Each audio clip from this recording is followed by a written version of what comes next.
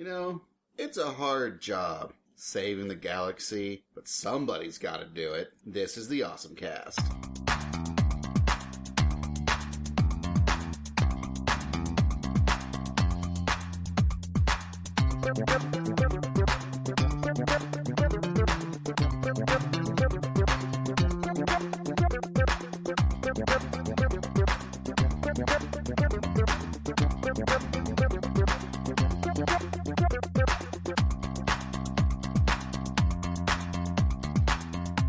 Hey folks, and welcome back to the Awesome Cast, your podcast for everything awesome. I'm Basil. I'm Kevin.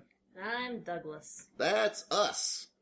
And that's us. That's us, the Awesome Cast. Podcast about awesome things since, God, when did we do this, started doing this thing? Forever ago. It feels like it's a long time. Thankfully, we have an index of awesome I can actually figure this out at. An index of awesome, which you may watch or listen to our earlier shows, which are awesome. Which you can find at awesomecast.com. Wow, 2008. 2008. Our first episode released March 8th, 2008. Yes. Though we're currently, this will be the 28th episode in a row we've gotten up. Nice. Been keeping this up. 28 weeks since Velociraptor attacks have ruined our podcast. Well, actually double that because... 48 because it's every other week. Right.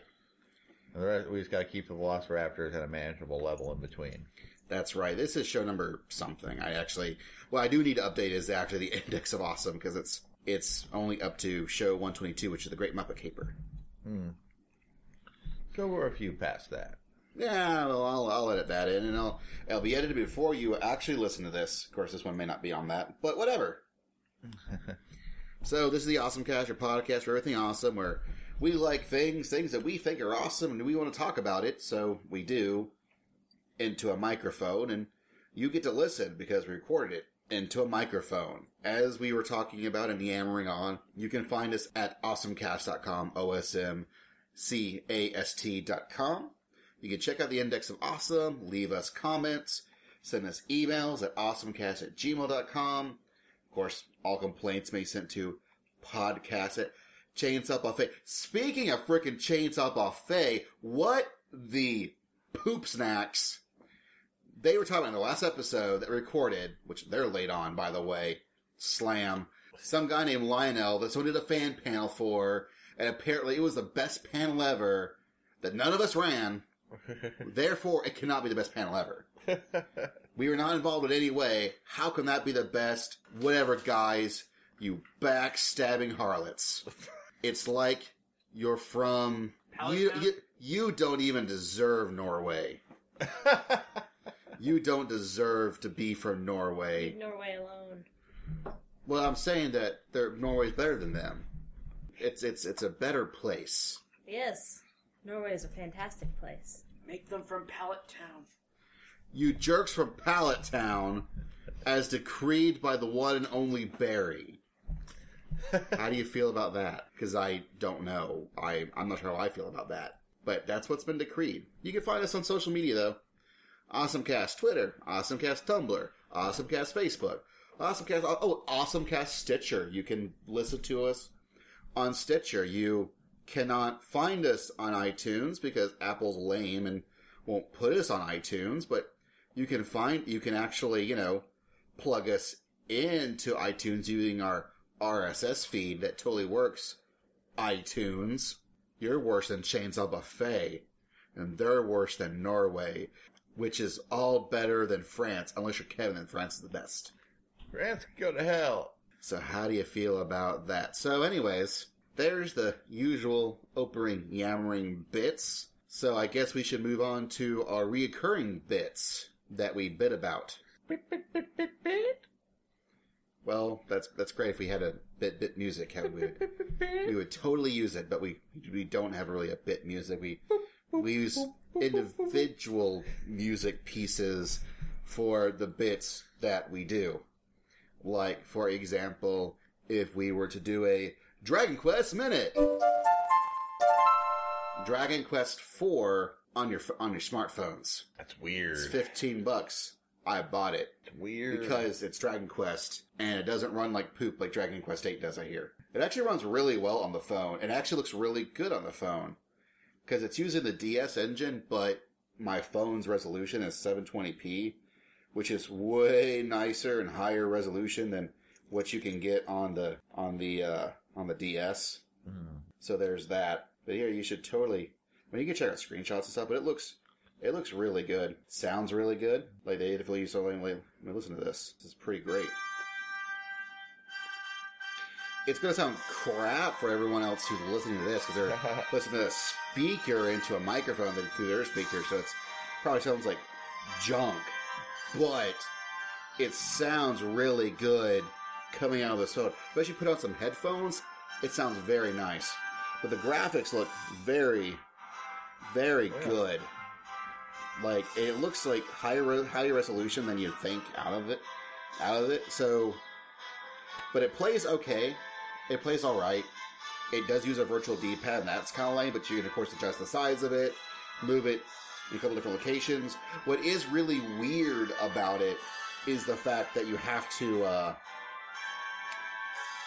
hold it in a portrait. You can't Can't turn it sideways. Can't turn it sideways. You can't do it in landscape. You gotta do it in portrait. Huh. But it works out pretty well, and again, like I said, it looks awesome. Yeah. And it more or less is the DS. It's more or less the DS game, but they did add in translations for all the party chat we didn't have originally in the DS version. So that is kind of neat. The downside to that is that the translation is not filled with crazy accents like the rest of the translation is.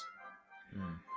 So ups and downs, but you know what? I'll take it, and I'll probably keep playing it. And that's been your Dragon Quest Minute. I still don't think my Hyrule music was that far off. But it's a different video game series. Is It's like if you were saying to use Zelda music for, I don't know, if we were to say our Final Fantasy A Realm Reborn Minute, which is really funny because Doug had a pretty decent rendition. Yeah. You know, just a minute ago for Dragon Quest, even though Yeah. it's not Dragon Quest, it was Zelda. Yeah. Yeah. But we're now talking about Final Fantasy 14, A Realm Reborn.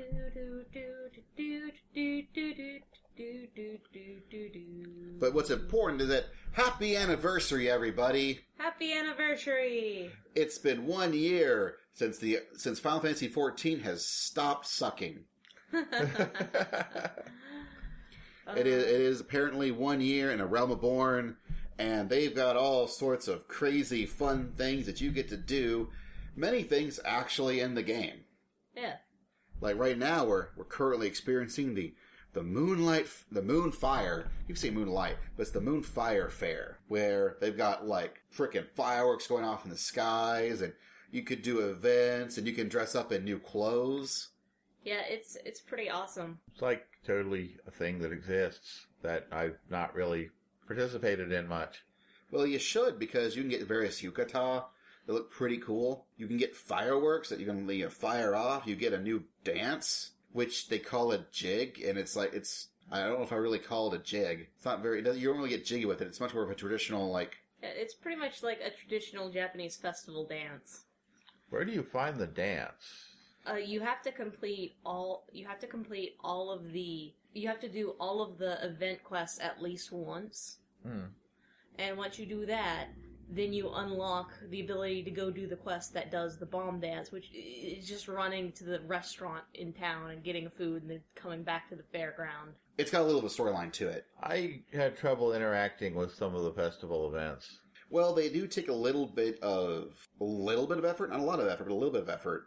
And it's really more a matter of timing. Because they got one event where you've got to knock bombs into cannons to fire off fireworks. I did that one time, and it took me. I just sat there hitting the bomb back and forth forever, and it never went into the canister.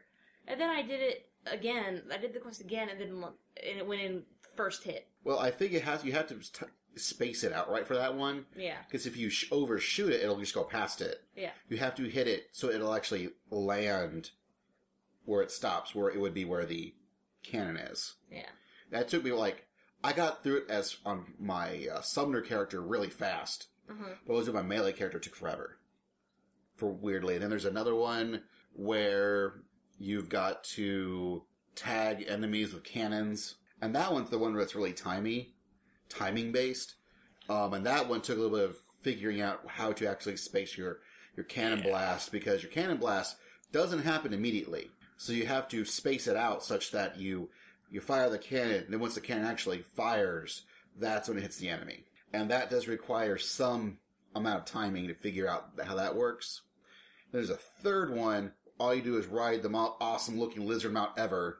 It's like super colorful and goofy looking, but it spits out water. I love the woobly woo. And you have to hose down the ladies. Rides the shoe puff? And then once you do all that, then you go back and they're like, oh, hey, what up? Here, go put on this yukata again and go talk to this person, talk to me. Well, that's a sad, but a bittersweet backstory, and here, have a bomb dance. No. The bomb dance is actually really easy to synchronize with other people who are playing the game. Mm-hmm. And so what you end up having is you have these large groups of people who have synchronized their dance with each other, and they're all out there just dancing. So what you need to do is to jump in the middle of it at Manderville. Because Manderville people do what Manderville men do what Manderville men do best, which is be Manderville men. Yes. Which one day we'll actually talk about Manderville stuff because it's some of the best stuff in the game, period. But somebody needs to hurry up and get to that point in the game. We're not saying names, but it's Kevin. There's not really many of, like, who else could it be? No, I'm playing at my own pace, yo, or That's something. Fine. But That's fine. You're almost there. You're so close. We just have to run you through 2 dungeons. They're not even that much of really dungeons. They're more just event pieces. And you get to ride on things and blow things up. It's pretty spectacular unless you get jerk groups, which is pretty often. Which is a thing that can happen in this game. But that said, there's also a Final Fantasy XI crossover event. Yes. Where there's a character, I guess, from Final Fantasy XI. I actually need to play that one. Yeah, I never played Final Fantasy XI, so I don't really know who this Shantoto person is. But apparently it's a big deal. I played 11 back when it was first existed. Yeah. But I was playing by myself. And that was a game entirely designed to play with people. Yes. Where if you have a group and your group's rolling, oh man, it would be awesome. But unless you're in that group and you're rolling along in a group doing group stuff, it was terrible. And that's actually why I ended up moving to EVE and then eventually to World of Warcraft for a bit. But 14 doesn't have that issue, and so 14 is just great and amazing. And we play on Leviathan, so if you like to play on Leviathan, if you play the game, you should stop whatever you're doing in the game and come play on Leviathan. That is what should happen. And Yeah, if I you can agree do, with that. and if you do play along Leviathan, let us know. We'll hook you up. We got a free company. We got a link shell. We can make stuff happen. We're making stuff happen right now, but only if you join. And this has been a Final Fantasy XIV A Realm Reborn Minute.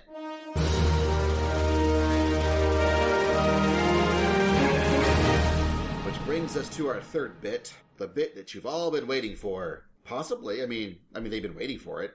Whether or not they've realized they've been waiting for it or not is irrelevant. But everyone wants to hear Kevin go. It's a moment of awesome. When we announce to people, it's the moments of awesome. It's a moment of awesome. Moments of awesome. A moment of awesome. Whatever it is, we talk about things that we like, just not as fully in depth as the main topic of whatever podcast we podcast about. And of course, if you want to know specifically what we're talking about, you're more than welcome to check out our show notes, our awesome notes to the time cues. We actually list everything out now with the various time blocks where you want to talk about things. So what you been playing, Kevin? Watching Kevin, interacting with in the world of Kevin. Too many things. In fact, I've got too many games I'm trying to play at the same time right now. Well, pick one, maybe 2. I'm going to pick a game. I'll just talk about Akiba's Trip for a minute. Because I might pull a Conception on this one and end up hating it next week. Ooh, Conception. But right now, the biggest shock of that game is it's secretly not horrible. As you like, the basic breakdown of the story is there's vampires in Akihabara in Japan, and technically you're one of them too. And vampires burst into flame in the sunlight, but only if most of their skin is exposed. So you end up pulling clothes off people and seeing if they explode. And yeah. The big secret of the game is you spend far more time doing this to men than you would expect. But it's a charming little open world, sort of. You're in Akihabara, but it's a sort of open world, wandering, quest-based, loosely built off the way of the samurai games, except in a modern setting. You can get various oddball things to use as weapons, various weird outfits you can piece together, and new fighting styles, which change up the ways in which you tear clothes off of people. And sometimes you get to keep the clothes. But it's sort of charming. And unlike Conception 2, I actually like most of the female characters. Which, at least, means I probably won't feel like a horrible asshole for using them to my own ends like I did in Conception 2.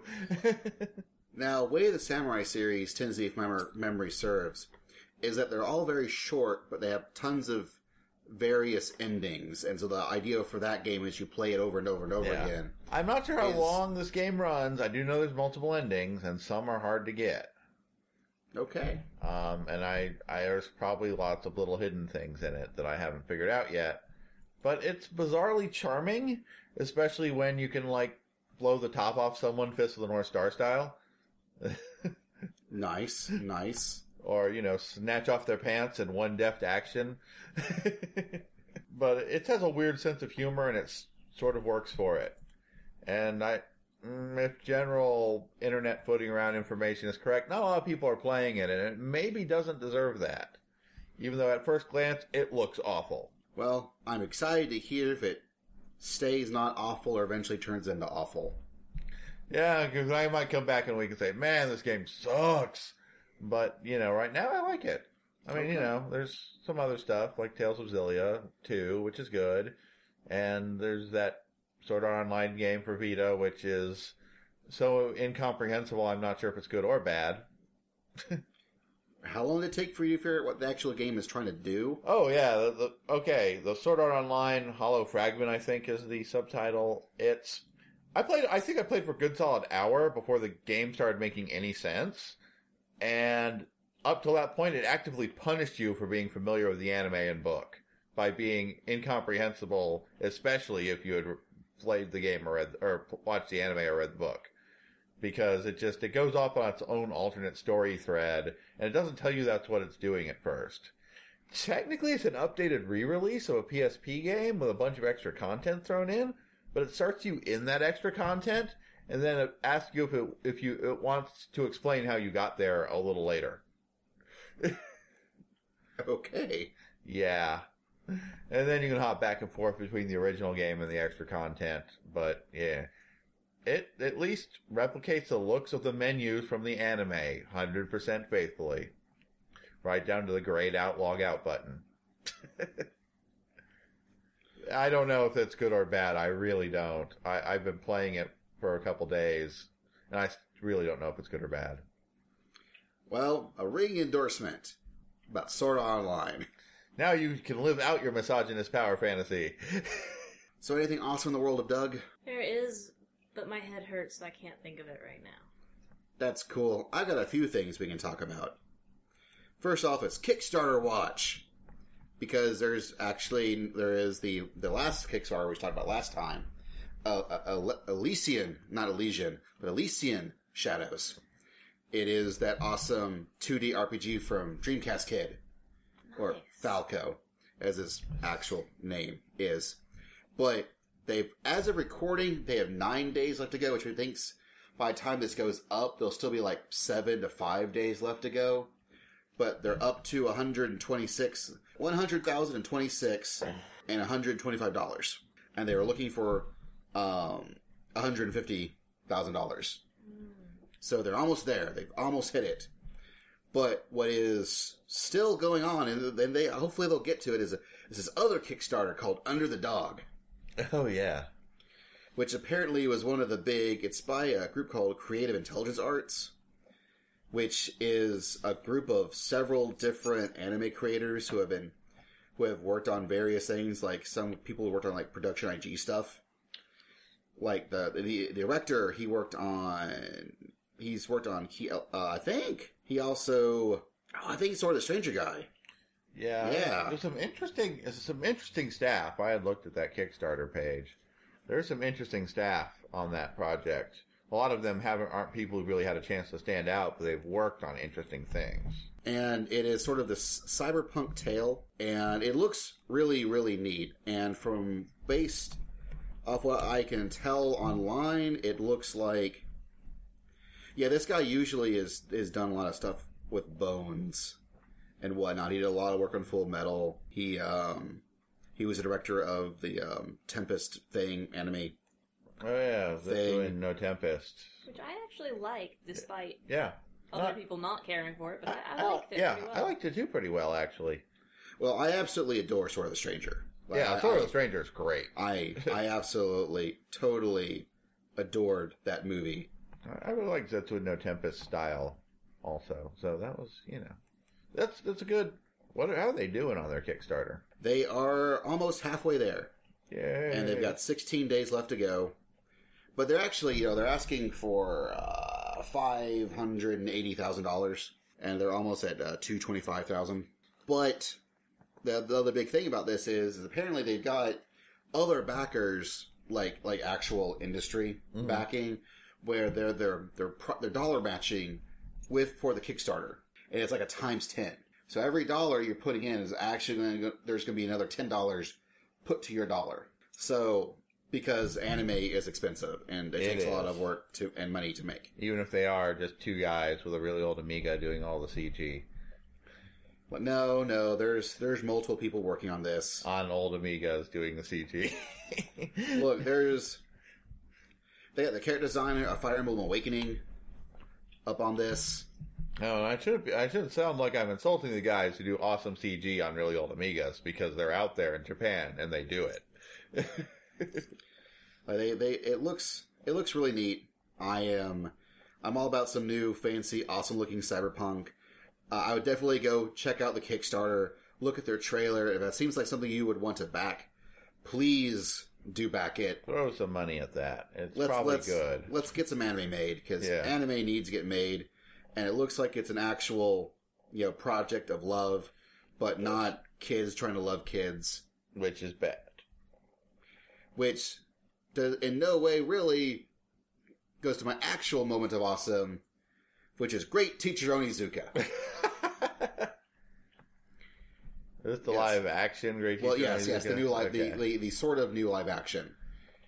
In 2012, they started a brand new live action version of Great Teacher Onizuka, which actually made use of a lot of storylines from the latest iteration of the manga, which was the 14 Days in Shonen, which was actually being released by Vertical. And in 2012, it was brought to my attention by Jess from MomoCon, where she's like, "Basil, there's new Onizuka. What's going on?" And I'm like, "There's new Onizuka. It's live action. It's actually the guy. His name he goes by the name Kira. He's like a boy band guy. I say boy band, but like this boy band ranges from like 16 to like 42 years of age. One of those. And this guy's like 32. But he pulls off a really, really good Onizuka. I think I know who that is now that you actually said his name. But which Onizuka is this sort of everyman who's a little pervy, but he has a big old heart of gold, and his body cannot be stopped by anything. He was a super ultra badass in high school gang member who actually is this gigantic dweeb. And what he really wanted to do, it turns out, was he wanted to be a teacher, and he becomes a teacher by German suplexing other teachers who badmouth students, which the director of the school's like, "I'm going to hire you. You probably make a great teacher, and you're just what we need for our terrible class of people who are terrible kids because of problems." It's like that school movie with Edward James Olmos, only it's a Japanese guy. And they've suplexes people. And they've actually done, like, there was a 2012 series. Then they did 3 specials between 2012 and 2013. Then they did a mini-series of him in Taiwan. And now there is a 2014 series. And what's neat is that the majority, except for those 3 specials, it's now all on Crunchyroll. And you can just watch it if you have the subscription that does drama. And I have inadvertently watched like 14 or 15 episodes of this thing over the past week. Because it's not exactly just like the anime or even just like the old live action series. It's a little bit of its own creature. But it's a good creature, and I'm really enjoying it. So, yeah. Onizuka. So, yeah. So I guess that is our moments of awesome? Yeah. Or did you come up with something, Doug? Nozaki-kun.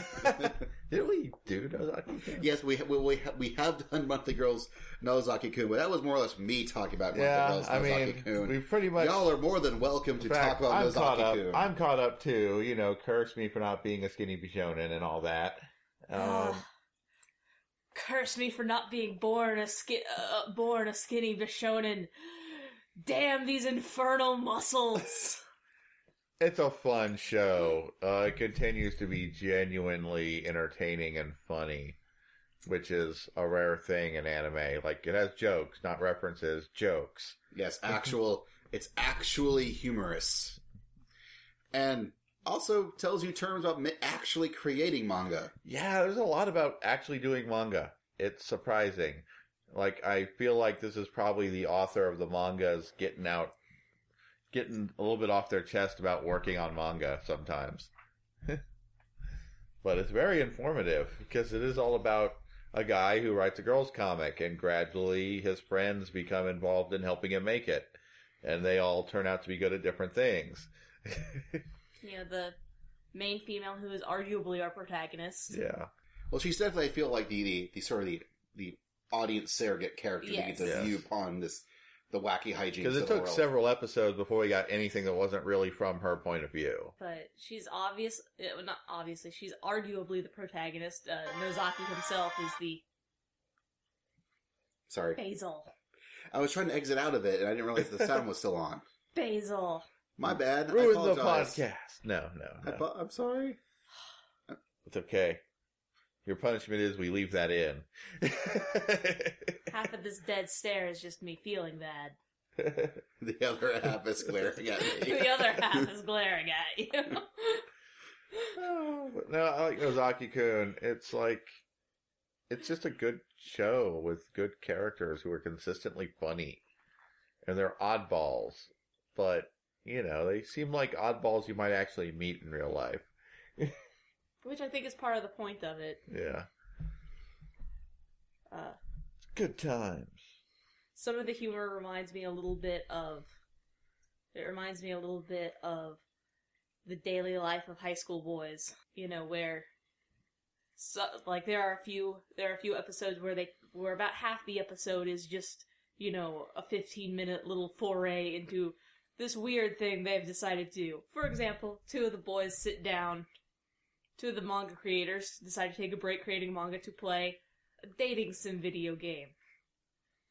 And throughout it, and they're just kind of joking around playing it, but throughout it they realize that the male friend in this dating sim is strangely dedicated to you, the protagonist, and seems to put an awful lot of effort into your smooth dating life, and so they feel so bad for him that they end up making a doujinshi for him. Yep, it is a show where they did a whole part of an episode about a dating sim. And I still really enjoyed it. I never thought I would think about that from an anime ever. Yeah. But sort of along those same lines, I never thought I would get to see a movie that one of the principal characters was a talking raccoon that shot bullets from guns. Yeah. So we're going to talk about our main topic of this episode, which is Marvel's Guardians of the Galaxy. I'm hooked on a feeling. I'm high on believing that you're in love with me. So, back with the original Iron Man movie, which, if you'd like to hear a podcast about it, there was an awesome cast way back all about the first Iron Man movie, which we all really enjoyed as well. It was awesome. But they started doing this whole Marvel Cinematic Universe, where they decided that all the movies from Marvel movie studios would all take place in the same continuity. Just like comic books. Sort of. Of course, then you have things like Fox having all the mutant stuff, and Sony's got all the Spider-Man stuff. But all the Marvel Studios cinematic things, their movies, they all take place in the same continuity. And so you get things like, Hulk, and, he got a thing, and then they got a different Hulk. After already getting a different Hulk. Then you have stuff like, Captain America, Thor, the best of the Marvel movies, because it's Thor. Yeah. Screw anyone who thinks differently. But the Avengers has Thor and all those other guys. And the Avengers was good. It had Thor in it. And all those other guys. But they decided they needed to expand. But while they were also generating all these movies, they also had other people working on various screenplays and things. And one of them was a lady named Nicole Perlman. And she wrote a script for this movie based off a comic book reboot of this property called Guardians of the Galaxy. And apparently this script was initially, Marvel liked it. They greenlit it. They handed it to a guy named James Gunn. He added his stamp to it and created a really, really fun movie. Podcast over. No, seriously. Although if you just want too long, didn't read, it was a really good movie. It's true. It really is. And the Guardians of the Galaxy themselves was originally started in 1969 with a different team of people entirely. Pretty much, I think, entirely different. Maybe Drax was in it. But Drax is wildly different in the movie than he was originally in the comic. Well, there was a guy named Star-Lord. Well, eventually, there was a guy named Star-Lord in it. But then in 2008, they did a brand new reboot. And this reboot, this new version of the Guardians of the Galaxy was starring, the team that we know of. With Star-Lord and Groot and Rocket Raccoon and Drax and Gamora. And right now in the comics, there's other people as well. Yeah. Oh, yeah, there's a bunch. Even in that relatively short span of time, the lineup has changed around a little bit. So, Kevin, tell me more of this movie. It's a movie in space. Well, actually, starts in Earth, as many things do, But I don't know the first few minutes of a movie isn't really a spoiler, right? No, it's not.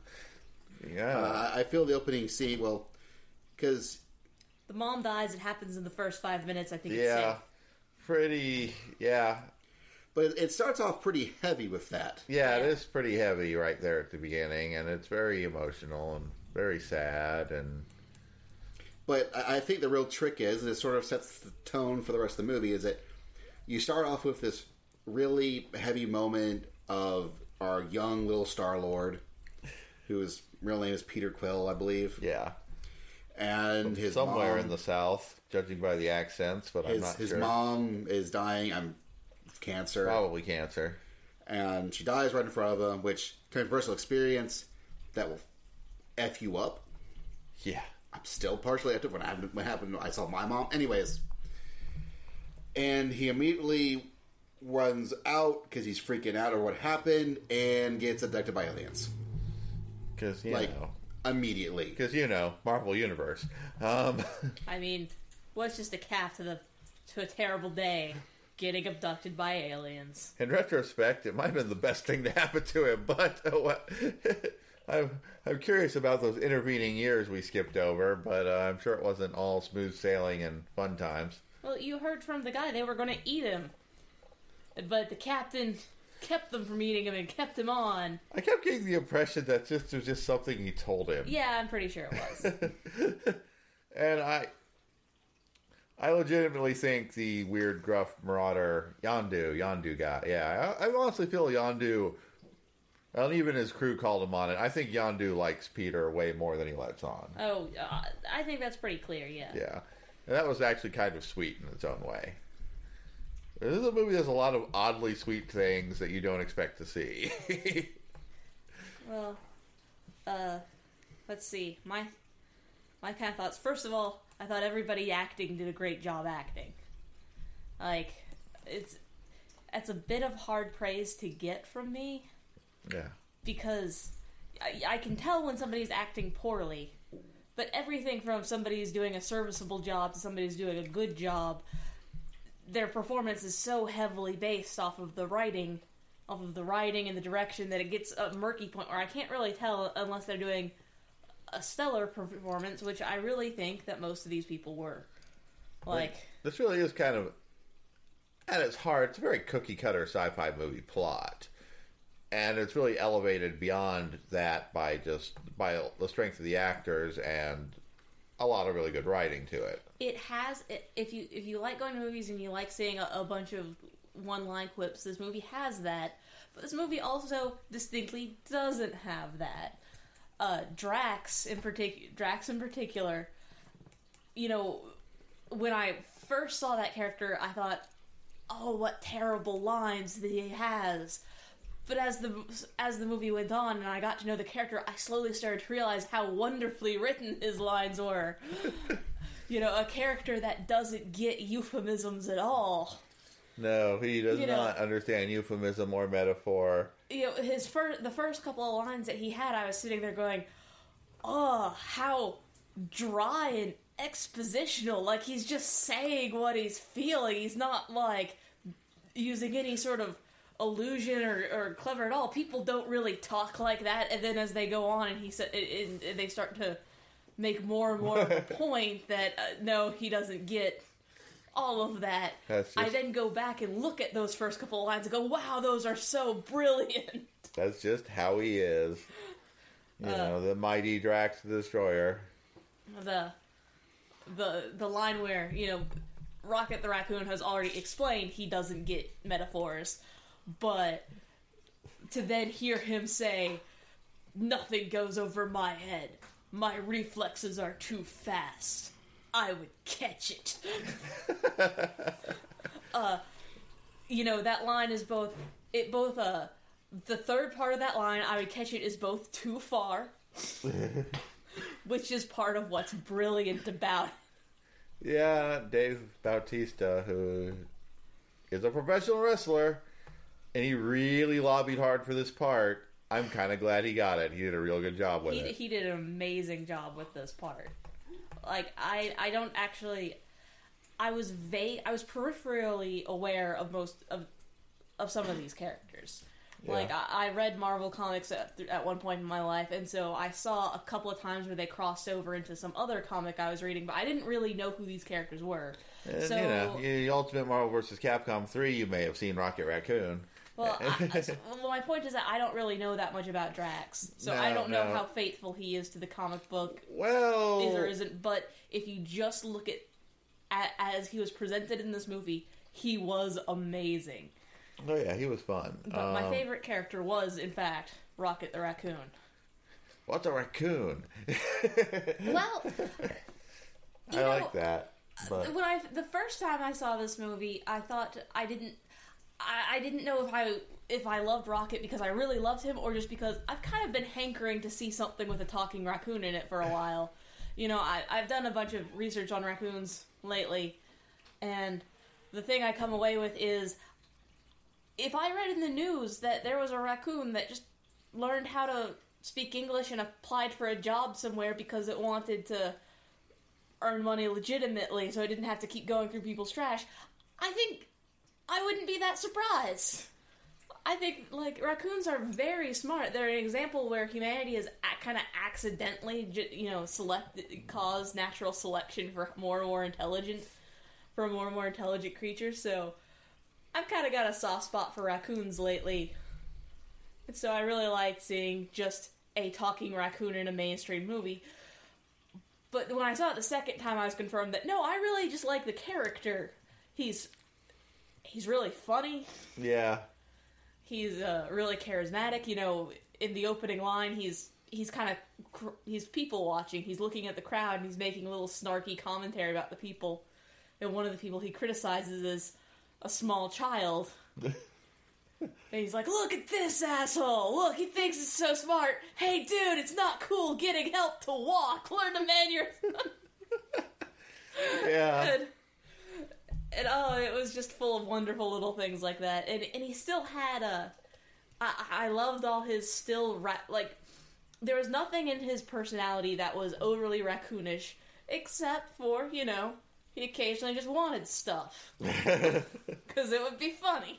And you leave him alone for a couple minutes, and he's gone around rooting through things, and he's probably put something together out of it. Yeah.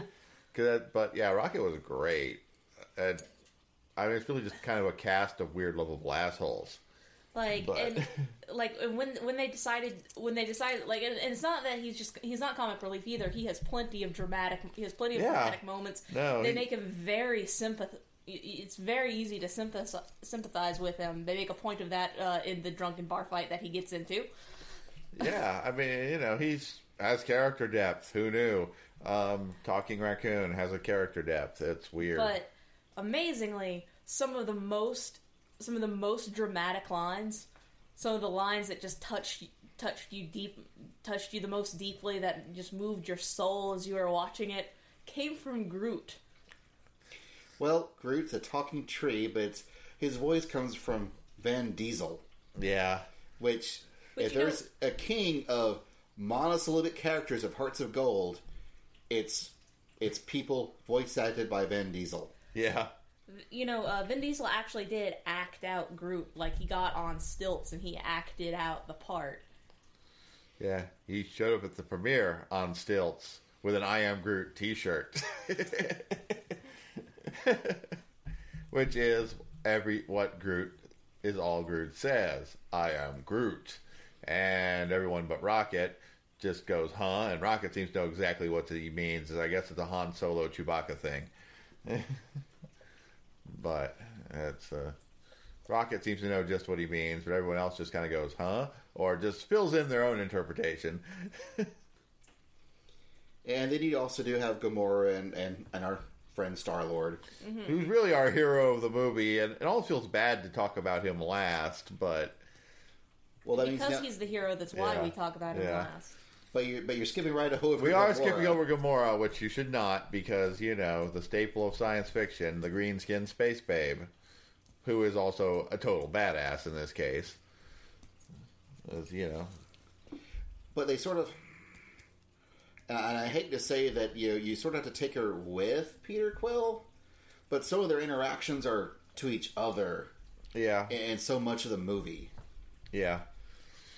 Like they're sort of each other. Like they banter with everybody else, but those two characters are each other's primary banter buddies. Yes. Well, look at who else they have to banter with. One person can't say anything other than "I am Groot." The other person doesn't understand metaphors, and the third choice is a angry raccoon. Now, but of course, Rocket and Groot banter really well in spite of this, and Drax is just good for putting in random lines here and there that just makes everyone go, "What?" But you say that, but then obviously the first three people we want to talk about were the three most interesting characters, which was. Then the three other people, Drax, Groot, and Rocket Raccoon. Yeah. Yeah. Well, they're great. But there is Gamora, of course, who's the adopted daughter of Thanos, a big-time Marvel villain. And I didn't realize that all of Thanos' daughters apparently hate Thanos. Hate him a lot. Well, Thanos is a jerk. He is a jerk. He's very unambiguously evil if he's anything like his Marvel counterpart, his comic counterpart. He's pretty unambiguously evil. So, just not to go into too much spoilers, because we might have already given too much away. We told you that the Rocket Raccoon talks. And I should just call him Rocket. That's how I refer to him in the movie. Yeah. I just remember the Marvel vs. Capcom 3 game, just referring to the character as Rocket Raccoon. And the fact that he was not right on front of the cover was a tremendous mistake, Capcom and Marvel. I'm sure they understand that now, even though Capcom can no longer produce new copies of that game because they've lost the rights, except now it's still back with Disney again. What was I saying? I don't know. Raccoons talk, not to get too spoilery. Oh, yeah. It starts off again. Peter Quill gets abducted. Time passes. He's now trying his best to go by the name Star-Lord. And now he is a group of this wandering pilferers and Ravagers. Vagabonds. They're called Ravagers. Ravagers, yeah, I think I called them Marauders earlier, but Ravagers, that's what it was, Ravagers. Marauders are class at 14. And he steals a MacGuffin Yeah. that turns out to be really important, as MacGuffins tend to do. And then he ends up having madcap adventures, meets up with his team in unlikely circumstances. Yeah, a mix of keep the horrible thingy away from the people who misuse it while trying to make a buck off of it. This could have been an episode of Cowboy Bebop. It could have been. Yeah, or, or Firefly, or Cowboy Bebop, or Outlaw Star. yeah. You know, your general space-toting, outlaws with heart of gold. Yeah. But the important thing is, I think, this is very specifically, especially this movie, is space toting. Because this movie makes space look fucking awesome. Yeah. Yeah. This movie is a treat to behold. Oh, all visual. Well, I mean, it's kind of par for the course of the Marvel movies, but still, it is more than worth mentioning. The visual effects are gorgeous. Space looks amazing. The planets look amazing. Alien cities look amazing. I think I made this comment when we were coming out of the theater last night, but this movie could basically be a how-to example for how to shoot a good spacefaring movie. Just like all the cinematography, all the actual shots of it are all just so well done. And the design work was very good on all spaceships and habitats and the pacing of the creatures. story was fantastic. It goes along at a good clip the whole way through. yeah. I was really needing to pee about an hour into the film. There was no good place to go pee. There's no good place to go pee in this movie. No, that's that's my only warning. There's no good place to pee. Let's see. There's a lot of comedy in it, but it almost never feels forced. In fact, I can't even think of a place in the movie where it does feel forced. But so all the movie seems to happen organically and naturally, just from the characters being themselves in the movie. Yeah, this was the second movie, the first one being John Carter, really telling me that Disney is the perfect place to have Star Wars. Yeah. Like Disney, I have full faith that Disney can pull off a good Star Wars film now. Just without a doubt in my mind, if the next Star Wars movie ends up being bad, it wasn't because Disney owned it. Yeah. Because, man, they make really great, amazing looking movies in space. And way back in the day, The Black Hole, one of my favorites. I was really sad that John Carter did so badly because that was such a good movie. It was. It was really underrated. If you're listening to this, another movie I think you should really go see is the John Carter movie because it just did not, for whatever reason, I did not get.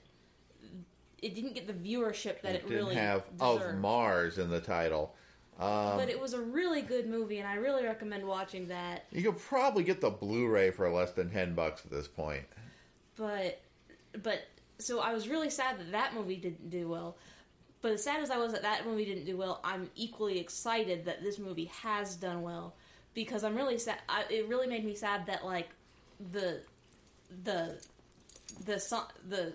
space action adventure didn't do very well as a setting in John Carter, but it's definitely doing very well In Guardians of the in Galaxy. Guardians of the Galaxy. So I actually do hope that this kind of revives some interest in space adventure.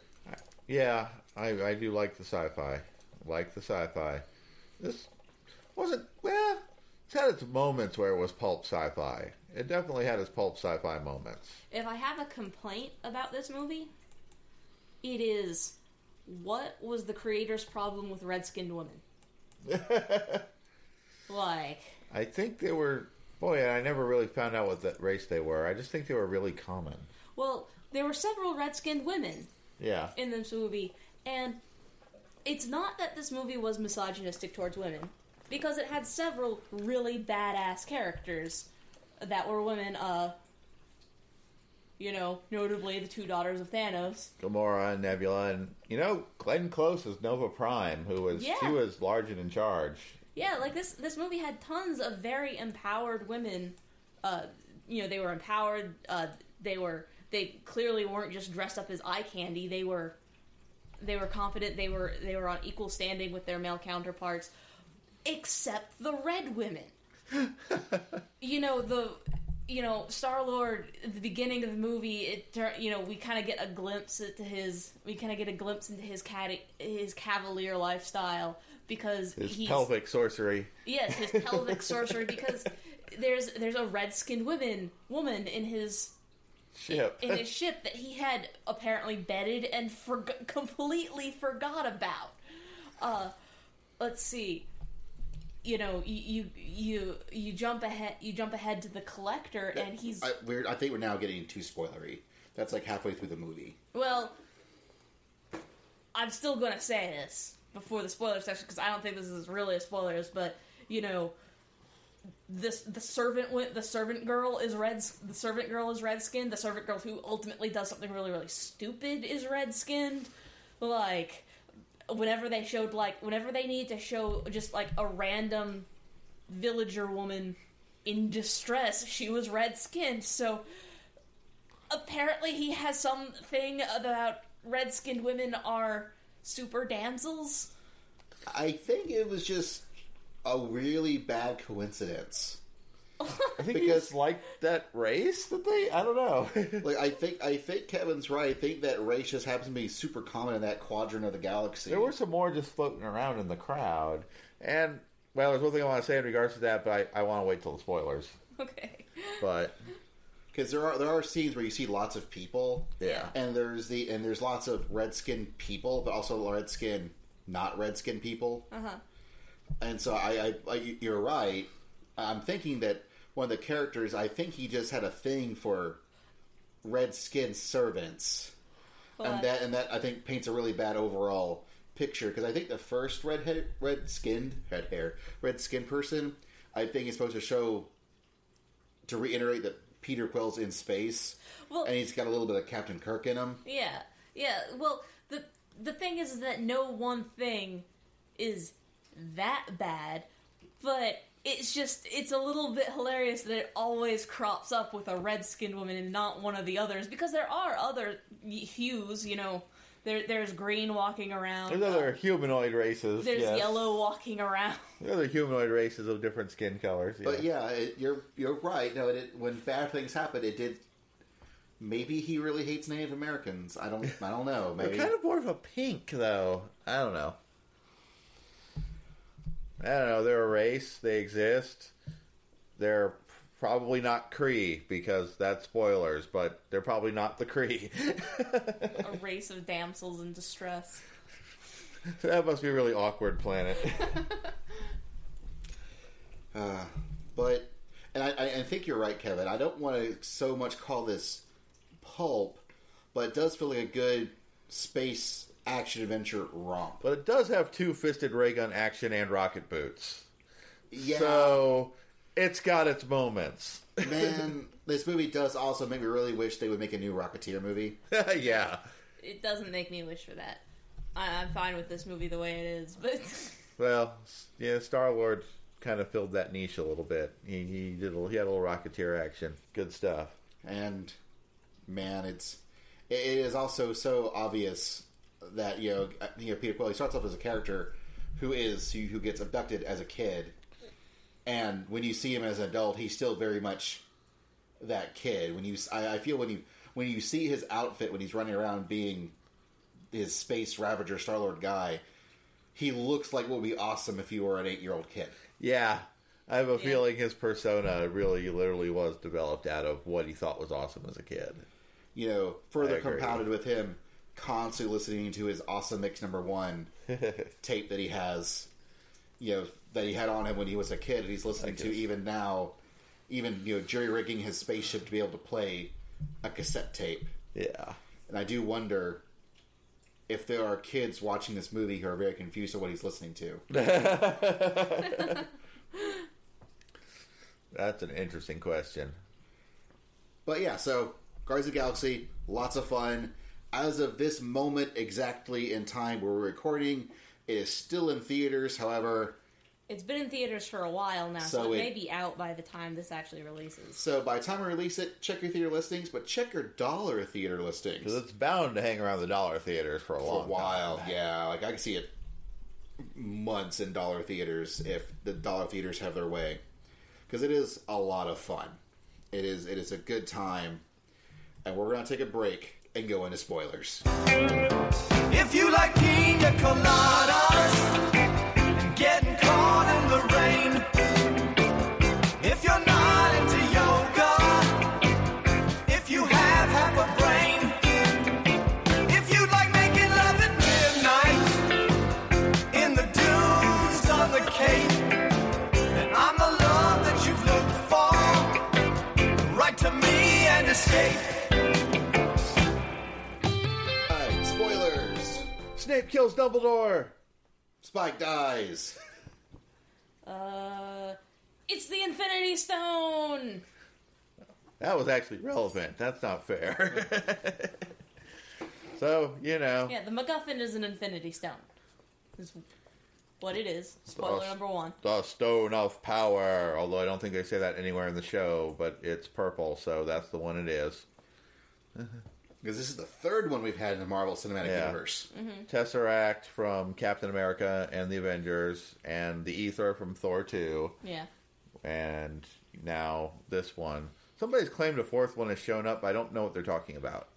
Well, there's actually a section in the movie where they're showing you clips of the kinds of things a Infinity Stone can do, and they show clips from some of the previous movies, and they show a clip that was in one of the previous movies, but I don't think it was ever identified as an Infinity Stone within that movie, so it may be a little bit of a spoiler within the movie itself. There's a few scenes in this movie I'm eagerly waiting for home video because I want to go through them more slowly. Yes. Especially like the Collector's Collection and some of those scenes with the Infinity Stone stuff. Howard the Duck! Cosmo the Space Dog! Why do you let it lick your face like that? Gross. That's your post-credit scene, Howard the Duck. Make it happen, Marvel. I want a new Howard the Duck movie. I do too. I am so scared to watch Howard the Duck now. Team up. Because I grew up loving Howard the Duck. I grew up loving it too, but I heard it was... I grew up hearing that it was such a terrible flop, but at the same time I loved it, and it was one of the movies that we watched on Friday nights. Yeah, it's bizarrely charming. And the Dark Overlord of the Universe is a great villain. I don't care what anyone says, and he's horrifying. And I liked it when he put, what was the main villain for this? Thanos was not actually the main villain. Oh no, the main villain of Guardians of the Galaxy is Ronan the Accuser. Yeah, Ronan, I really like the scene where Thanos puts Ronan in his place. Where Thanos is like... You better help me out, Thanos, blah, blah, blah, blah, blah, blah, blah. I'm a badass, and if you don't, you'll be sorry. And Thanos is like, shut up, bitch. Boy. Yeah, he calls him boy. And Thanos is really, really old. That is true. He probably has the right to call everybody but Galactus boy. Man, there was a lot of really great... this is a movie full of just great moments. And I loved Nowhere. I loved the city... built the planetary habitat thing, space habitat built out of a moon-sized head of some ancient space god or something. I like the vat of spinal fluid that was just hanging around. They're just mining it for for all its resources. that was. I mean, that actually is in the comic. That is a thing that exists in the Guardians of the Galaxy comic. Yeah, I want to say, based on what little I read on Wikipedia and stuff, where that's their home base actually is Nowhere. Is Nowhere. It's a wretched with a K. Yeah, it's a wretched hive of scum and villainy, but it's built into some ancient space god's head. It's great, and the movie makes it look so good. Yeah, it's I want to go there. That looks great, But there's prisons and a planet and one guy who's that was the guy who kept showing up. Who was the guy they tried to sell the stone to? He kept reappearing in scenes, but he just made me think of a shop clerk from Mass Effect. Yeah. Like, Yeah. you know, when he kicked him out of the shop, we kicked Peter out of the shop. I'm like, oh, but that was his favorite shop on the Citadel. It's okay. I've heard a lot of people refer to Nowhere as like Omega. Yeah. Because they have that same sort of thing, which, really tells me just how much Mass Effect really pulled from other sci-fi. Well, if they took any visual influence from Mass Effect, at least they're using a good source. Yeah. Yeah, that's true. But it was neat. That was some crazy stuff. Oh yeah, the Pink Ladies. And I'm maybe have to watch this on DVD again, but you see the pink woman and the little baby in the city when shit's falling apart and ships are kamikazing into stuff. Yeah, I'm fairly sure that's the guy's wife. Yeah, I'm pretty sure it's the Corpsman Day's wife, and Rocket totally saved her, and that was great. Yes. And that I liked the random Nova Corps guy. There's Corpsman Day, who I actually Maybe an asshole, but I'm not 100% a dick. Another character is giving this really classic motivational bantery type speech, and in the middle of it, Star-Lord's like, "Hey, he got my dick message." Also, Groot is hacks. Yeah. Groot was always coming up with just a new power. He's a plant thing. He can do whatever the hell he wants. He can grow really tall. He can extend out his limbs. He can make woody spikes pop out of his all over. He can make glowing pollen. He can turn his arms into whips thing, make glowing pollen. Groot is hacks. But, I am Groot. It might just wander off following a butterfly or something just because that's more interesting right now. Yeah. He's a weird guy. You gotta wonder if he's ever watched The Iron Giant. Because, I really do wonder that when they had Vendi's all right, remember Iron Giant? Just Groot. just do it. It's... when you said Superman, let's hear it all over again. I almost hope that Vin Diesel wins an Oscar for Groot. Not likely to happen, but boy. I know it's not likely to happen, but man. And it's because the Oscars, they hate giving awards to people playing animated characters. Yeah. That's just really the truth. And his 3 lines are only, "I am Groot," and one "we." We. And that's the line I was talking about earlier. That's right. The line that, if it doesn't make you at least, your chest tighten just a little bit. Well, yeah. It's his Superman moment. Yeah, it's his heroic sacrifice, although apparently he's okay, or maybe this is a whole new Groot. It's hard to tell. It's possibly his baby, more or less. Well, regardless, he is Groot. He is Groot. I'm pretty sure... it's clearly a cutting. Yeah. Rocket Raccoon clearly must have dug through those sticks to found a stick that was intact enough that he could root it, and so it's basically a cutting. So if it really boils down to, if you have a tree and you take a cutting off that tree and you use it to grow a new tree, is that a new tree or is that a clone of the old tree or what? I don't know, but he likes his music. Yeah, if Marvel... I think everyone's seen the Dancing Groot clip. I think everybody everywhere has said that if Marvel doesn't make a little dancing Groot toy, they're leaving money on the table. Well, so many people have already made their own Dancing Groot toys online, and apparently that scene was being so passed around at Marvel.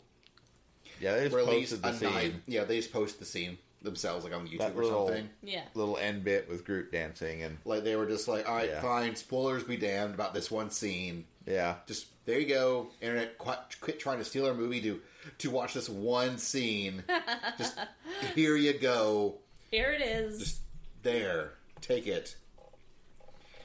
But yeah, no, the guy who was the Nova Corps guy who was done by John C. Reilly. Yeah. Who was Wreck-It Ralph. Yeah. Yeah. It was... He did a really good job. He was with one of my his role, secret too. favorite characters of the film. Yeah, he was great, and him basically what you saw with the Nova Corps was him, Glenn Close as Nova Prime, and one other guy who was very snooty and British sounding, who didn't Yes. like any of the Guardians of the Galaxy people. But he's who was making the dramatic speech when Yeah. I got my dick message. Yeah. Oh, that glorious moment when he comes back across that guy from the beginning of the film, when Star-Lord comes across that guy from the beginning of the film who he crossed paths with, and he goes, Star-Lord! And it's the first Finally! person who knows who he is in the whole movie, and it's like, finally. Another great moment that had a really good payoff, I thought, was earlier when what's his name What's his name? with the arrow? Oh, Yondu? Yeah, when Yondu is talking to the generic store owner clerk guy, and he's talking about how he likes these cute little charms. Like I think he's looking at like a blue crystal frog. Yeah, And he likes to set him up on his He control likes panel. to set him up on his control panel, and then later it cuts to. And then later is like they're entering into the big fight, like he's getting ready, and one of the things he does is straighten out all the little things on his control panel. It was really charming. Well, despite not all of them being strictly speaking human, there was a lot of humanness to the cast. Mm-hmm. Anything, I found Ronan the Accuser, our villain, honestly kind of the most flat character in the film.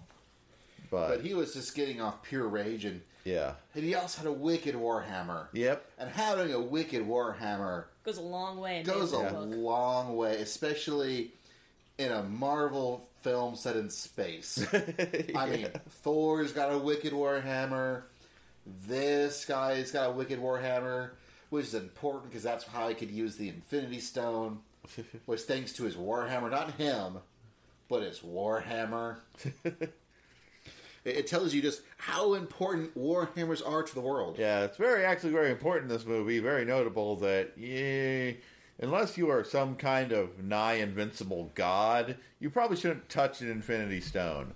Bad things happen. Like, you die and your whole room explodes. But, And by room, we mean building. and possibly whole planet if in the right circumstances. Which, yeah, the Collector and his servant chick flips out and decides she's going to take the Power Stone and kill them all, and she wrecks the place. And ironically, that probably keeps, because that distracted, like, the whole place got exploded. Honestly, if Ronan had poked around in there, he might have come out with a few other horrible objects of doom. Yeah, Like, that's true. who knows? Yeah. Like, we know from the post-credit scenes in Thor, we know he has the ether. For some reason, the Asgardians thought he was a good guy to get entrusted to. I guess because he collects. just, stole it from him. Well, no, they actually show it giving them to him. Oh. Like, that's in the post-credit scene of Thor 2. Oh. They take it to him because they don't want that and the Tesseract on Asgard. Ah, Because I see. they would be bad to be too close together. Well, and so far it turns out correct. Yeah. No one's taken it yet. Yeah, and I guess one assumes the Collector just collects. He doesn't, he puts it on a shelf. Like, no, he's unfortunately just a jerkhole to red-skinned women. Yeah. Apparently so. He was odd, but we didn't really get a whole lot of time with him, so I don't know what kind of odd he is, but he apparently inspired homicidal rage in his servants, so That's never good. yeah. Well, it shows that he treats them very poorly. Like, he has that servant, like Like the previous servant, who was also pink, in a room in one of the collection tubes with things stuck in her. yeah. Like, we don't know. I don't know what's going on with that, but Nothing good, I'll tell you that. yeah. But I do want to go back through the scenes with this place and, look around, because they show us a couple neat things, like Cosmo the Space Dog, but it's It's yet again another movie. Thank God for Blu-ray. yeah. Yeah. Thank God for Blu-ray, because that is you want every single pixel that movie's going to give you. Well, I do want, and I said this in the theater, I think Marvel should maybe do a special Marvel Cinematic Universe edition of What If, just because I want to see what if Ronan the Accuser took up Star-Lord on the dance-off for the fate of the planet. That was a great scene. Yep, That was like a pretty great scene. I gotta say, Star-Lord, whose job is to be main character guy, he had way more actual charm to him than I expect out of a main character guy. Yeah, so often we see main characters, like, increasingly we see main characters that are flat. Like, the Godzilla movie, where the main character was boring McBorerson. He almost had an emotion a couple of times. It looked like it hurt. Yeah, like, which I don't, like, that actor isn't a bad actor. I don't No, know why he no. couldn't portray an interesting character. My only conclusion is that the director must have told him, be as boring as possible. And I can see some wisdom in having a really boring protagonist. You're trying to not alienate anybody.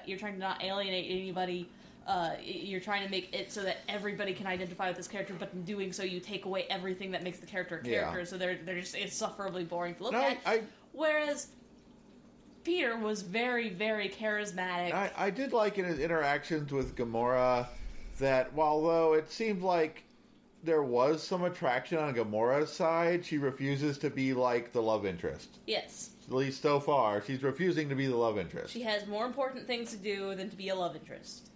Even though she may be attracted to him, but that's because of his pelvic sorcery. Yes. But I like that line. they are just like Kevin Bacon. They are just like Kevin Bacon. Well, Like, I mean, the Guardians yeah. of the Galaxy are Yes, just like they're Kevin just Bacon. like Kevin Bacon.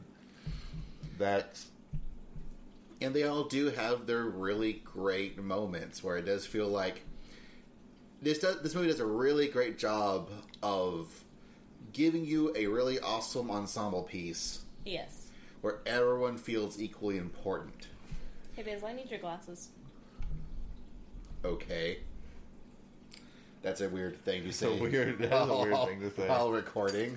Thanks. Oh, right, because you're being Rocket Raccoon. And you just want things. I get it now.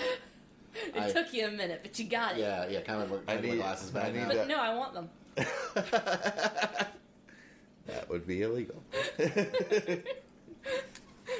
But Thank you. you don't understand, sir. I want them more. What if someone angers me and I rip their head out, their head and spine from their body? That would be murder. Technically, about the worst thing you can do. Once again, 8-year-old logic. Like, I'm pretty sure I've heard little kids use not the rip out stuff, but the taking stuff Yes. before, where they think it's one of the things where they'll ask their parents, but I really want it. Can I just have it?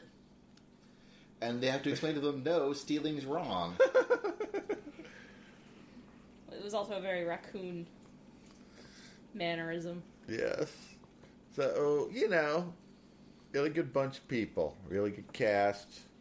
A lot of big heroic stuff.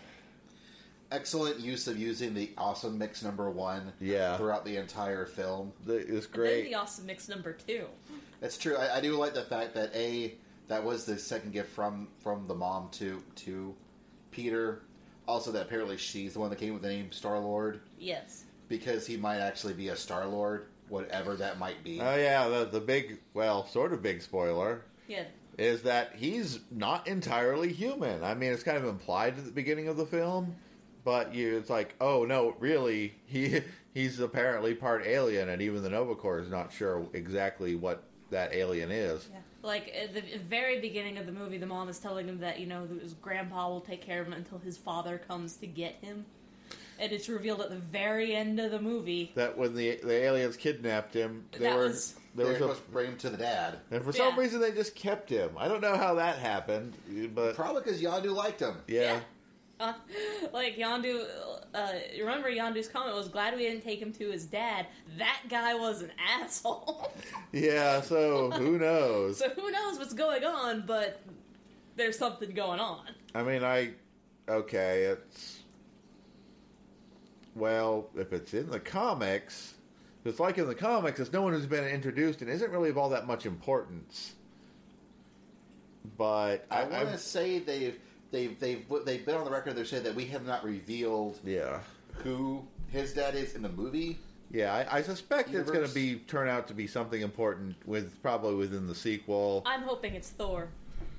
That is not Well, I'm hoping it's Thor, and it's probably not going to be Thor, but that's just who I'm no, hoping for. it's the next best thing. It's Beta Ray Bill. It's Alien Thor. That'd be pretty cool. I actually am hoping because that's yet another awesome Warhammer type Yeah, thing. I'm hoping we actually get Beta Ray Bill somehow. Maybe the next Thor movie. I don't know. I hope we get Beta Ray Bill. he's yellow and kind of has a horse head, but he's Alien Thor. So before we get into our questions segment, what's your favorite moment of the film?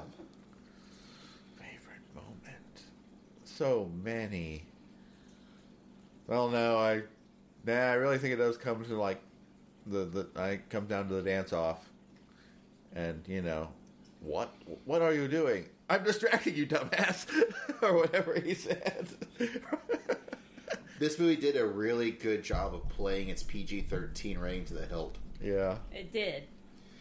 I even heard a very clever bleeping. Yeah. Well, they use dick and a-hole and shit, and they definitely were not afraid to bump right up against the PG-13 rating. no, and it was it was pretty violent some of the time, which I think they only got away with because most of the violence was being done to aliens or people who could just get right back up. Well, also to Nebula, Yeah, Doctor Who lady, yeah, Karen Gillian. because Who just got mangled in one scene. But she's half cybernetic, so she just popped back herself into place. Yeah, her little bits went back together. She got mangled in one scene and just got back up. So, Doug, what's your favorite moment of Guardians of the Galaxy? It's either the scene with Groot where we are Groot, or it's where they're all having that moment where they're rallying to the cry to come together as a group and save the galaxy. And, one by one they stand up. Groot stands up going, first it starts with... Gamora? Yeah, it starts with Gamora. She stands up and goes, it would be an honor to die with friends. And it cuts to Drax and he says something, and Groot stands up and goes, I am Groot. And then everybody looks at Rocket, and Rocket finally just sighs, put a pawn, and then stands up on his little chair and goes, fine, I'm standing up too. We're all a bunch of assholes standing in a circle. I think it's Yondu when he finally gets to use his whistle thing. His Oh, arrow. yeah, that was good His too. His whistle-controlled arrow, which was neat. And they kept showing it as this really dangerous weapon. This Yeah. really dangerous thing. People were very afraid of the arrow. Then when they finally showed us why. And it was a really good showing of Yeah. of why. I was like, yeah, I want this weapon in a game now. I kind of play a tabletop game where this is like some sort of weapon I can use. So I might have to look into that. Yeah, yeah. But while we're looking into that, we're also going to take a break. We're going to come back with questions from people from the internet like you. This is the Awesome Cast. Hello, Daddy. Hello, Mom. I'm your Jerry Bob. Hello, world. I'm your wild girl. I'm your Jerry Bob. Donates love and straight downs too. Come on, baby. Let me. And we are back with Awesome Cast questions from internet people like you, all on Twitter, the Guardians of the Galaxy. You have questions, we might just give you answers. Or at least we'll talk about something. Words will come out of our mouth in response to the question. If you're lucky, it might answer the question. And from Corey, at Impassionate K, favorite metaphor used in the movie? Finger to throat Finger. means kill. Yeah. Which... Actually, no, I think the fly over his head one is my favorite metaphor. I'm going to stick with finger to throat means kill because it pays off later. I like the extended metaphor of Star-Lord still being 8 years old. throughout the entire movie where he listens to all his mom's favorite songs. He's dressed up like how cool he thinks he is. And in that final moment where he finally gets to actually grow up and grab his mom's hand. Yes. I guess that was a metaphor. One that Drax will never know. It's true. Although he swears he knows it. He can do metaphor now. As he's killing a guy. Finger to the throat means death. He just looks, he's so proud of himself. Metaphor. From Nico at Nico Scream. Uh-huh. Are you hooked on a feeling? Yes. Yes, I am always hooked on a feeling. The whole all those soundtrack, that was all very well chosen. Those were all very You know, good actually, to be songs. perfectly honest, I'm a little bit high on a feeling. I like pina coladas. That's a different question. Is it? Yes, also from Nico. Well, Well, skip to that one real quick. Do you like pina coladas? I kind of do like pina coladas. Actually, they may be my favorite mixed drink. They are really delicious. But I have to be really careful because I'm super allergic to sulfides. So if it's pina colada from a mix, it can be very, very bad for me. But if it's actually like a fresh made pina colada, it's pretty good.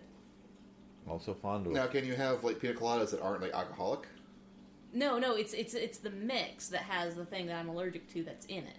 So So if we just bought like pina coladas and added in alcohol to it, you might be okay. How well would it taste? you do know how to make a pina colada, don't you? No, I don't. That's why I drink wine. Well, much like margaritas, there's a way to actually make it from fresh ingredients Right. so that it doesn't have the sulfide in it. But if you go out and you buy a pina colada mix, I will be allergic to that. Right. Well, the best thing about pina colada is that you don't have to buy you don't have to get an alcoholic pina colada drink. They sell just drinks that are. No, it's in the mix. So whether it has alcohol or not, I would be allergic to the mix. Well, anyways, that's entirely not about the movie at all. And from Dave Merrill at Terrorby Funhouse. Wow, a Dave Merrill question. How do you feel about the film completely ignoring classic Guardians like Martinex and Charlie-27? Well, they were all like in the distant future, for one. And they were both from... The first one was from Pluto, and the other one was from Jupiter, which put them way too close to Earth, because this was out in space. And like, Peter's the one Earthling, although in the original comic, Drax is human too, but that's a whole other story. Well, I think I already answered this question when I said I was peripherally aware of some of these characters, but I'd never actually read any of the Guardians. Now, I wouldn't mind seeing versions of them appear in future films. I mean, we got Cosmo the Space Dog, and Cosmo the Space Dog was one of the Guardians of the Galaxy. You know, when I actually saw Cosmo, I actually thought that was I didn't Laika? realize it was Cosmo until you said it. I Yeah. thought it was Laika. You thought it was like that's the famous cosmonaut dog. There was just another cosmonaut dog who got sent into space and got psychic powers and is somehow still alive, you know. But basically the answer to the question is I'm somewhat blissfully unaware of the more classic Guardians, so I was very happy with I admit this. I looked up both those names. Charlie 27 is like a guy from Jupiter, so he's like super strong, and the other guy is like has like a weird silicon exoskeleton, although he's technically human, but his branch of humans developed a weird silicon exoskeleton, and they live on Pluto. And one hand shoots hot, one hand shoots cold. Yeah, but actually seem like they'd be interesting enough characters in their own way. I don't know if they're tooling around the current incarnation in any form. Yeah, I am not a comic book guy. Like when I really started reading comics, it ended up being manga. When I was older. I read comics here, and that's a lie. Like I read a lot of the DuckTales, like a lot of the Disney stuff. Growing up, I read a lot of Archie. Yeah. And Actually, that's what my yeah. grandparents had. was like Archie and Richie Rich and stuff like that. But I sort of got into Marvel comics a little bit here and there, but they're all like individual issues, Right. Like once or twice a year. I never got into the whole Yeah. comics thing. I'm really familiar with very early Marvel because of compilations and like Marvel Masterworks compilations, and I'm kind of familiar with what was going on in the 90s because that was when I was actually reading Marvel comics. Honestly, beyond that, I only have a periphery awareness of a lot of it. Now, and I'm going to skip around with these questions here. Let's hopefully I get everybody. But Nico then actually responded to Dave with, I'm okay with that because I'm a big fan of the Abnett Lanning Guardians of the Galaxy, which is the 2008 redo. Yeah. Which is more or less the people we are familiar with Right. from this movie. Which then Nico then asked, what was your familiarity with Guardians of the Galaxy before the film? Has the film caused you to seek out the comics? If so, thoughts? And I think we sort of covered a little bit already what our familiarity is. Haven't but really had a chance to think about. It's like, well, from the point of view of this awesome cast, I just really finally saw the movie yesterday, and I really haven't had a chance to go look for the comic if I wanted to. But honestly, my real peripheral knowledge of this movie was the fact that Rocket was a character in Marvel vs. Capcom 3. Yeah. And I was told it's a cybernetic raccoon that talks and shoots big guns, which I thought was amazing. And I'm glad it was in a video game. And then I heard he was going to get to be in a movie, and I was very happy for him. yeah, And honestly, I don't think I would start reading this, like, as far as, buying individual issues or anything.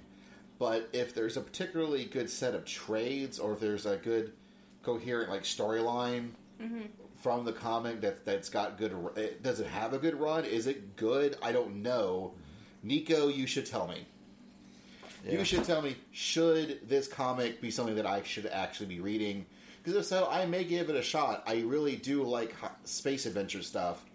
And if this is good, I really like the movie, I would not mind reading it, but I don't know enough about comics to know whether or not it's good or bad or anything. yeah, and the Guardians of the Galaxy have shown up a couple times in the Avengers cartoons, the more recent Avengers cartoons, which actually I think have a slightly different lineup, but. But then Dave asks, does the film's use of Cherry Bomb completely ruin any feminist context the song may have had or have at one point in time held? Yeah, and I'm a big fan of the Runaways. I'm not sure if it had a feminist message. I mean, their whole shtick was like Jailbait on the Run, was the whole shtick of the band. I'm not sure how feminist that was. As much as I love Joan Jett and Cherry Curry. I don't remember. I don't know the song Cherry Bomb. Which song was that? It's when they were suiting up in the movie. Like, They were walking Yeah. across a... Huh. like, hello, Daddy. Hello, Mom. I'm your Cherry Bomb. And I probably fucked that up somehow. But Okay. performed by the Runaways. And, I'm, the only movie that Kristen Stewart's good in. I don't think the song's use in the movie takes away any of the anti-feminist stuff, unless you get hopped up on the pink girl hate. Well, I mean, using the powers of, the internet, the song came out in 1976, so its actual cultural relevance has happened. Yeah. Yeah. Like, whatever has happened in culture... Admittedly, when the Runaways came to be, there were no all-girl bands who rocked and rocked hard. And that was something they did. So... I'm getting the feeling that Dave Merrill didn't really like this movie. Or he's just being a little trollish in his comments. Yeah, I think it's probably... I want to say that he did enjoy it, I could be wrong. But I think he's just being snarky to be snarky. Admittedly... The movie does have some feminist, it's kind of like a feminist, problem, because, as I noted earlier, it's got badass women in it, but it's also got some other some feminist problems in the pink girls. The pink girls in trouble. Well... So it's kind of a grab bag, it's a weird thing on that issue. It's just weird.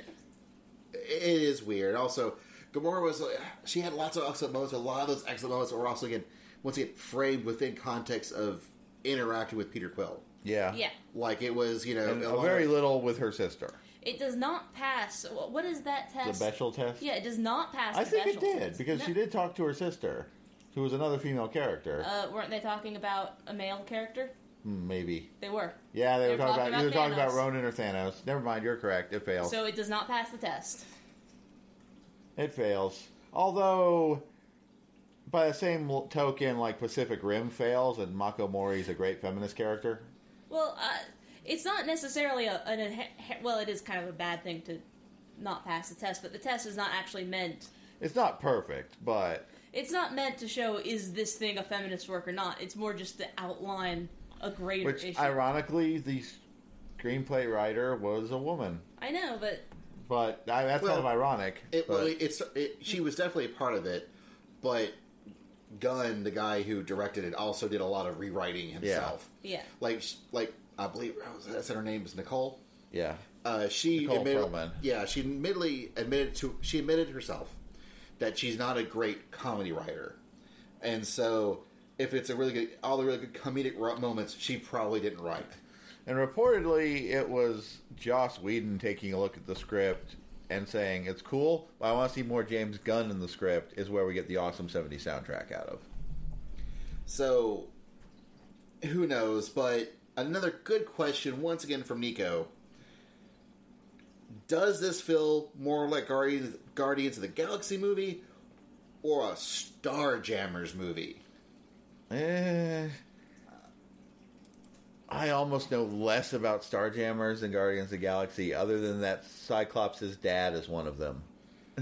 Like, I was thinking what's the D&D? You were thinking Spelljammer. I'm thinking Spelljammer. I'm thinking D&D in space. Unless he was thinking Spelljammer and I'm said thinking Starjammer. Space Jam, which is its own terrible thing.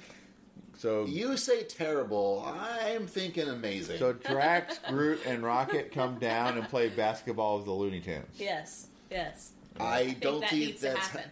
I don't see how that's a bad thing. Maybe with Howard the Duck and Cosmo the Space Dog.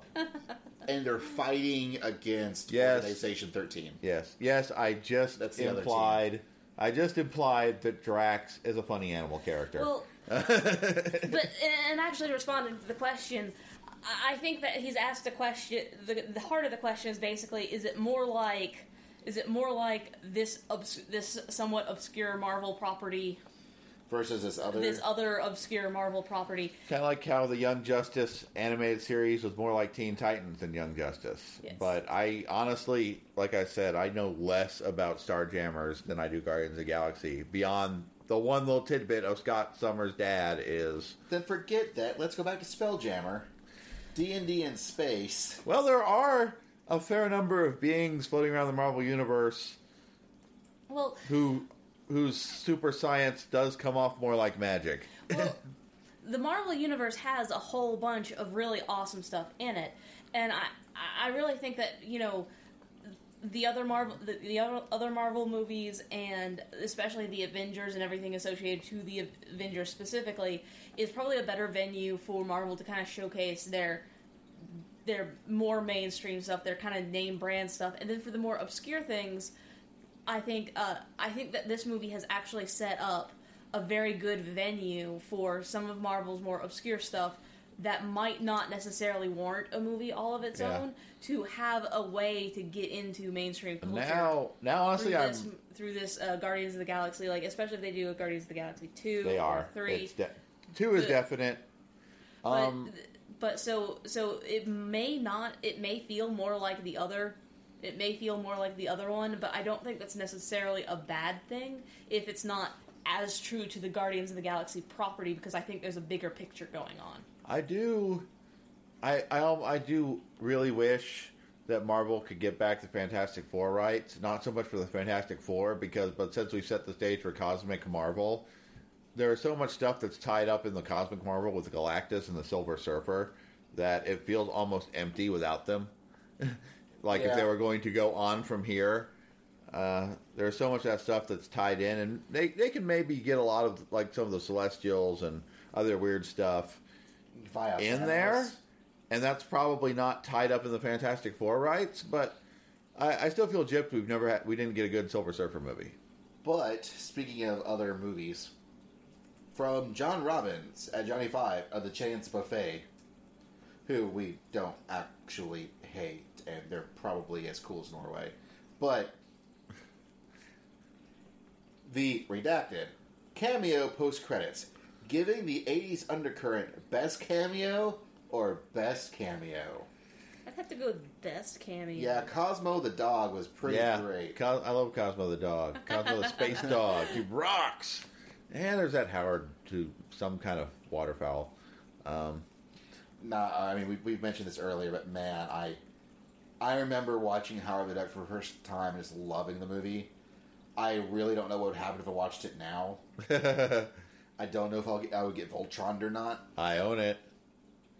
I own it. I don't remember watching the movie for the first time because the movie was that much of a staple in my house that Friday night came and we would just like have a little discussion. Did we want to watch Ghostbusters? Did we want to watch Howard the Duck? Or did we want to watch The Last Unicorn? Well, I remember it specifically because it is also it's the same, and this might help why I like Howard the Duck so much, is because it was the same night I played Super Mario Brothers on the Nintendo for the very first time. Oh my gosh. That must have been like an amazing night. It was pretty great. Was that like Christmas or your birthday or something? No, it was just, it was during the holidays. I was in Indianapolis at my cousin's house, and they were like, "Hey, Basil," and I'm like 7 or 8. You gotta check this out, and they put me in front of Super Mario Brothers. And history was made. Didn't know what I was doing. It was amazing, and they eventually pulled me off because they set me down. All right, now I want to watch this movie. And that's what we want to do right now. And it was Howard the Duck, and so yeah, Howard the Duck. so that's why I know for a fact. I remember my first time watching it because it's tied to the first time playing Super Mario Brothers. Howard the Duck. 80s rock.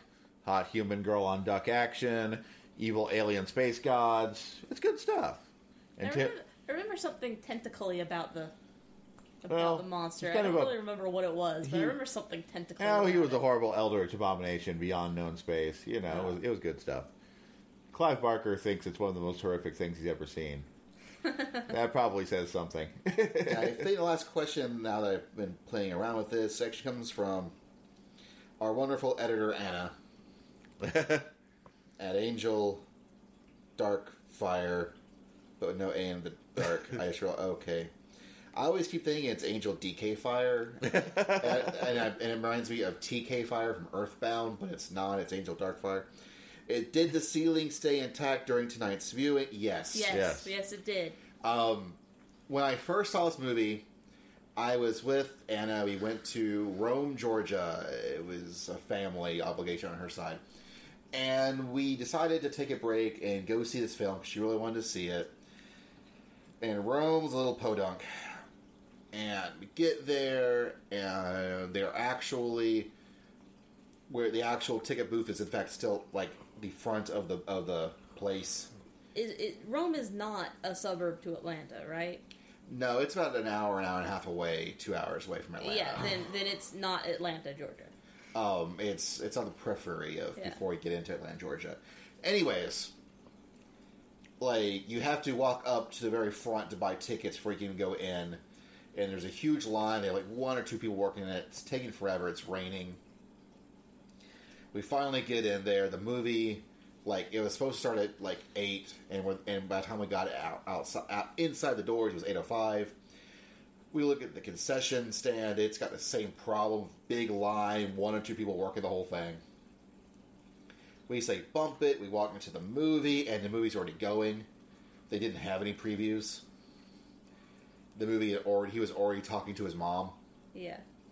And we're like, all right. And we get down. People are still filling in. And we notice that half the theater was blocked off with caution tape. Thought that was weird. Halfway through this movie, in that area, part of the ceiling falls down. And rainwater starts leaking.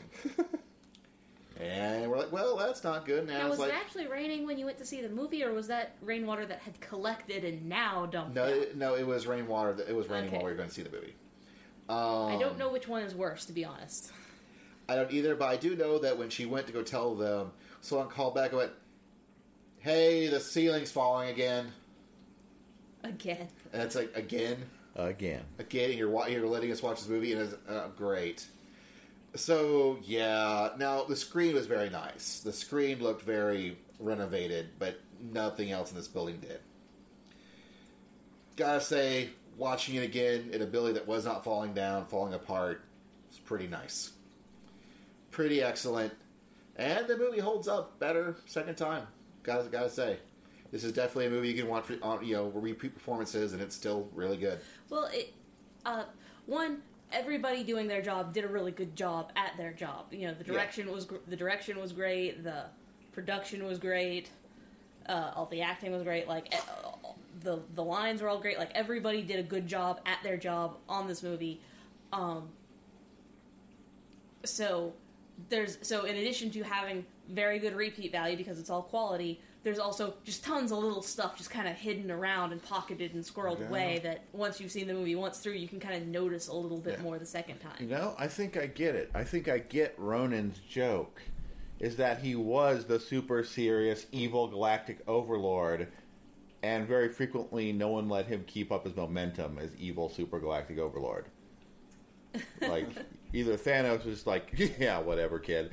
Or, Peter would challenge him to a dance-off, or Rocket hit him in the face with a spaceship. It's... something would, keep him from doing his whole evil monologue. Yeah. So... There is a moment in the movie that we haven't gotten to talk about. Okay. And it's so super, super spoilery. So this is super duper duper spoilers. Yeah, super duper spoiler. Even if you normally stay for the spoilers, you may want to think. You may want to skip ahead a few minutes.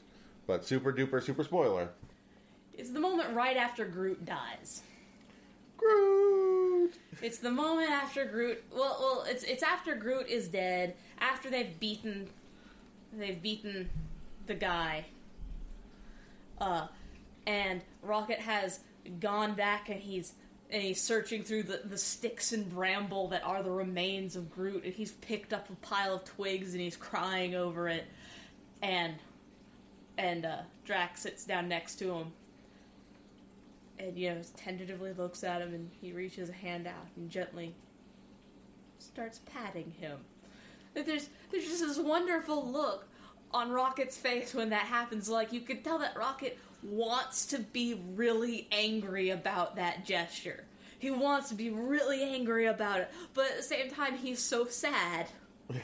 And it's kind of nice. So he just accepts it. It's a really sweet scene. It's a really sweet moment. So please accept this break, and we'll be back with Awesomes Out of Awesomes.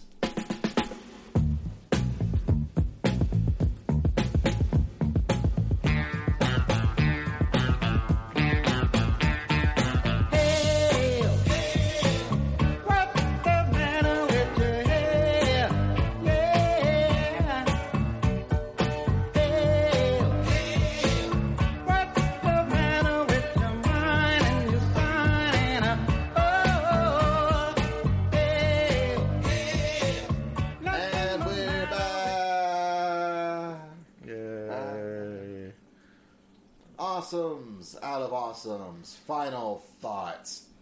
Kevin, what's your...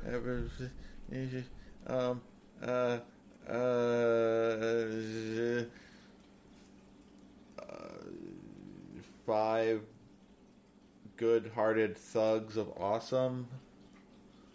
Out of? Awesome? Okay. I... And yours would be... How many awesomes did you give it, Kevin? 5? 5 good-hearted thugs of awesome out of awesome. Okay, well, you see, I need those. Oh, God damn, that's what I was going to do. I need those. Out of awesome. My plan was wait for you to start, and I was going to ask for whatever it was.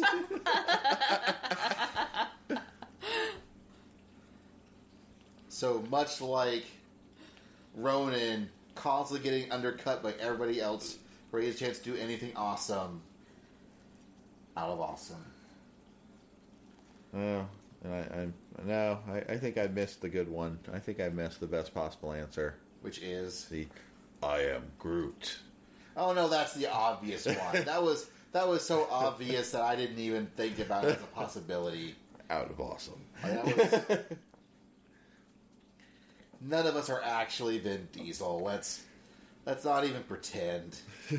Gosh, I hope Vin Diesel wins an award for that performance. Like, I really do. Maybe you can pull out a Kids' Choice Award. Just something. Somebody give that man something that's not a Razzie. I don't think he will, but I really hope that he does, that he gets something good. That he He's gets one some of us. sort of golden statue for He's it. one of us. He's a huge nerd. He just happens to look like a muscle man.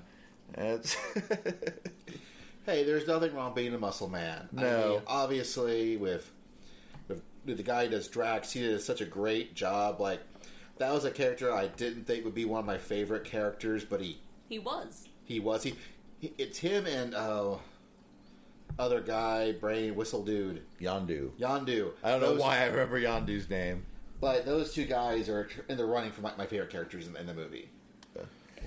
Guess who my favorite characters were? The guy who John C. Reilly played, and I don't know who John C. Reilly is. he was the Nova Corps guy with the curly hair. Corpseman Day. Yeah, he wasn't bad. And red-haired girl 4 in the background of Scene 26. You're right. You knew exactly which one it was. Man, Basil, you know me too well. Definitely wouldn't be that raccoon guy. Definitely not. I don't. But no, like, Drax is like my second favorite, I'd have to say. Yeah.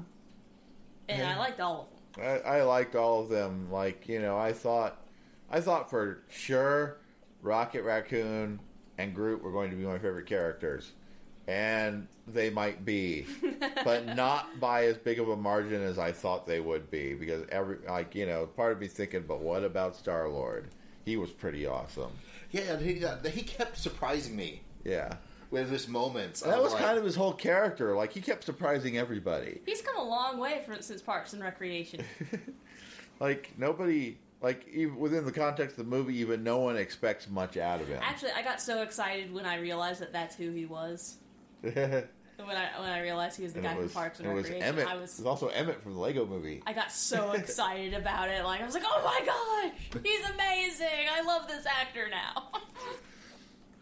He did a real good job. He brought a lot of life to that character, and you know, I hear he kept the costume to entertain kids, so that was that was cool. Presumably, they'll need it back for the sequel, but of course. Movie's good. You should watch it. Obviously, we like it. We did an Awesomecast about it. Usually, it's pretty good indication we like it. I think there's only ever been one Awesomecast that I kind of wish we could strike from the record. Yeah. I wish we could strike that one too. Like, I don't even want to mention it because people didn't might realize we did one about it. But like, look, fridges ain't gonna save you from nothing. Anyways. Can we strike it from the record? Can you remove it? No, it was there. It's a part. History is there. We've already been called out on it at least once or twice.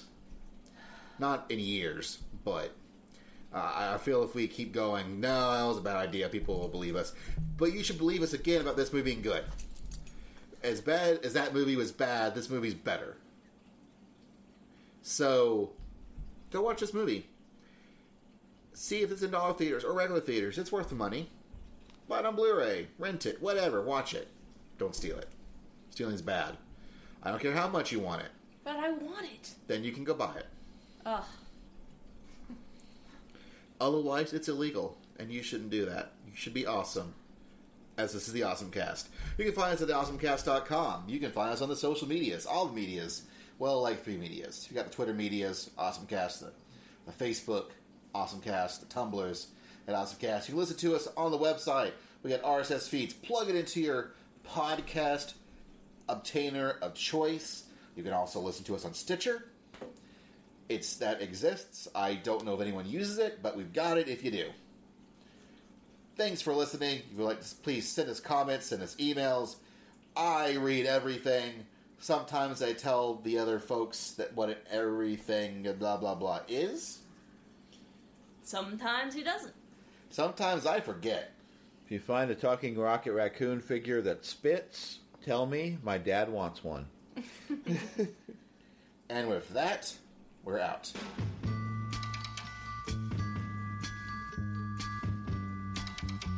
Listen, baby, ain't no mountain high, ain't no valley low, ain't no river wide enough, baby.